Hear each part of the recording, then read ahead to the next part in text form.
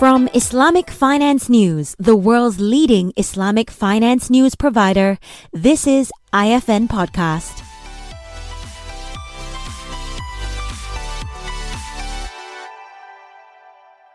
The IFN Law Awards 2021 results were recently announced, recognizing law firms with the strongest Islamic finance capabilities within the past year.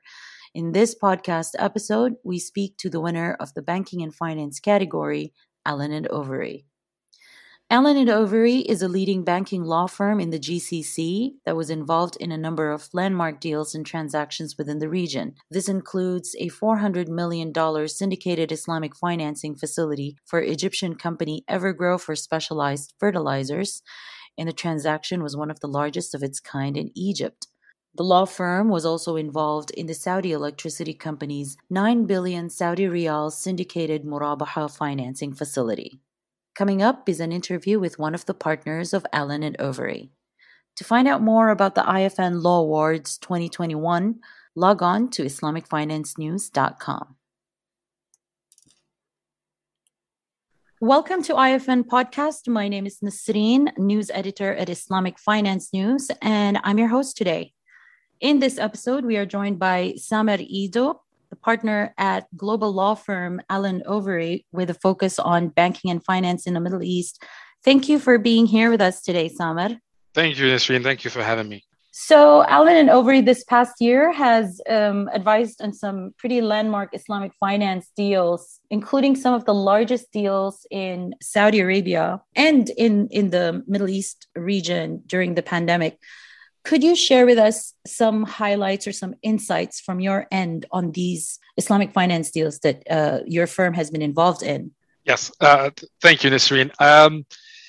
This past year it's been a very, very busy year for us. And as you said, we've been involved on a number of landmark transactions. And the execution of some of those was in the middle of the pandemic, in the middle of at the height of the pandemic during the lockdown. So there was all sorts of challenges around executing such large deals, right. Including simple and basic logistics, which also was not always that easy to handle. Putting aside having to handle a large number of lenders on one of the transactions I have in mind, which was really one of the main challenges we have faced in executing. Putting that aside, though, I think we can say that during this past year,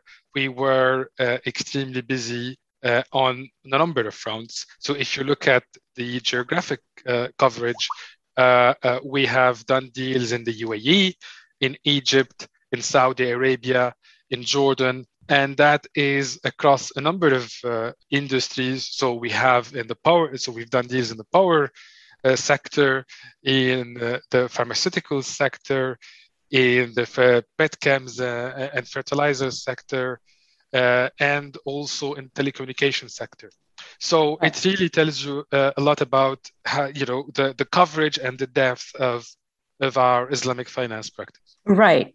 And how prevalent would you say is Islamic finance as an option for these corporates or really governments in the region, particularly, as you mentioned, in the GCC and in Egypt?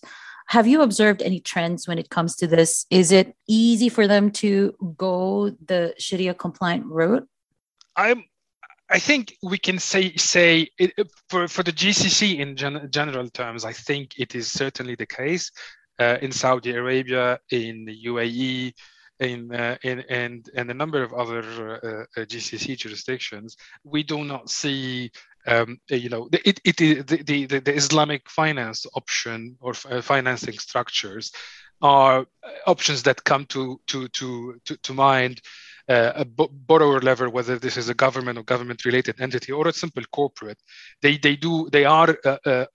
are options that are in their minds and which they tap into on a regular basis. It is not always if you like, a faith-based preference. it is, you can see that a lot of institutions, corporates and otherwise, that are not particularly wedded to Islamic finance, do not have Sharia compliance requirements, that tap into this market because it is big pool of liquidity they can tap into, and that's at often a very competitive prices, and that's something they obviously want to do. And I mean, I'm sure you guys have encountered some corporates that have never gone for Islamic financing. When these kinds of corporates go for Islamic finance options, what happens? How do they end up, going for it? It's a very good question, Nasreen. I mean, we have had a number of examples in the recent and very recent past where we've seen borrowers who are absolutely not really, have never done any Islamic finance. They even come from jurisdictions where Islamic finance is not really common practice, and we've seen them basically seeking to raise financings from Islamic financial institutions, and it's always a learning curve for sure. There is a number of challenges, if you like, that faces institutions like this when they are approaching Islamic finance for the first time. They, certain concepts need to be explained. And those concepts, we need to explain those concepts and put them in certain context to give them for people just to understand where all of that is coming from. Explaining a murabaha and explaining why we basically structure a Sharia compliant loan in the form of a murabaha, and how that murabaha works, and what are the risks that entail murabaha structures, and how you actually mitigate those risks, and how it is common practice to accept that certain very residual risks around surrounding this sort of structures. This all really is just an example of the questions that we hear from newcomers to the Islamic finance industry, and that's but I think this is a good thing, right? The more people get familiar with these transactions with Islamic finance, the more it will become accessible, and more people will use it. All right, absolutely. And when it comes to syndicated financing, I'm if you could help me understand it, is it common for syndicated financing to have Islamic tranches and conventional tranches, or is it usually, in the Middle East at least, is it usually like fully Islamic and fully conventional, or how does it work? So it's very common to see that, say, the same sort of financing, including an Islamic tranche and a Sharia compliant tranche. That is something we see more and more, and that's also due to the fact that there's a big pockets of liquidity in Islamic with Islamic financial institutions that people would like to tap into, and they don't want to basically have to choose.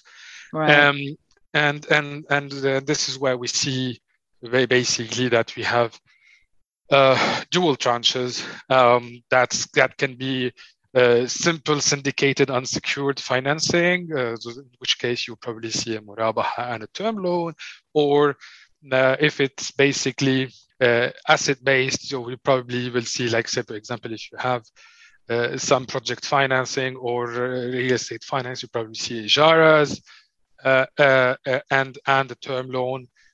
So it really depends, but nevertheless, the concept of having dual tranches is becoming quite common in the market.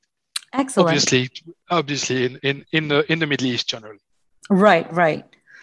Okay. Well, a final question. What other markets do you think are of interest in terms of Islamic finance? I mean, outside of the Middle East, and are there trends that you can foresee in the near future?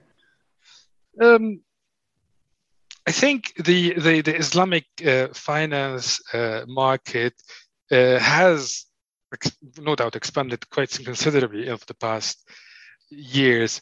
It is evolving in its, if you like, in it is sort of natural environment, and it's and that's in itself an achievement, because as we all know, not all Muslim countries had wide adoptions of Islamic finance, but this is becoming more and more the case. We can see that there is bigger acceptance and adoption of Islamic finance in, say, for example, in North Africa. It hasn't been historically the case. In the Levant, same story. We're seeing better penetration in Islamic finance, and I think this trend is going to continue. And this would probably be more the case if Islamic finance becomes more accessible, and I think it is. We've seen big evolution over time in Islamic finance, and I think with the recent changes and the recent standards and the regulatory changes, or if you like, updates as regard to the acceptable structures like AO 359 standard, etc. These hopefully these things, when they settle in and people get more familiar with the new standards, we will see that the momentum that we've had over the past years in Islamic finance will resume. Because I know there's no doubt that in this past year, we've also seen, with the new standards being introduced and the new regulatory requirements being imposed, so there's been a little bit of hesitation in terms of adopting what people, banks and financial institutions generally.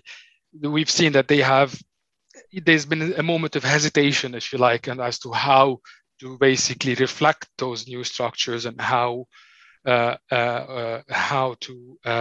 make sure that people are basically doing the right thing. And obviously, you might have some divergence as regard to, what people, the way some people will interpret the rule is slightly different than others. So once we get to a sort of common understanding and common acceptance of those new standards, we probably will see that this momentum will resume.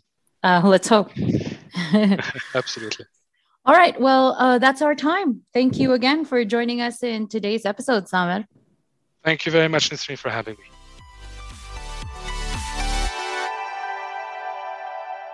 Thank you for listening. For more discussions on the Islamic finance industry, log on to www.islamicfinancenews.com. You can also listen to IFN Podcast on your favorite platforms, including iTunes and Spotify.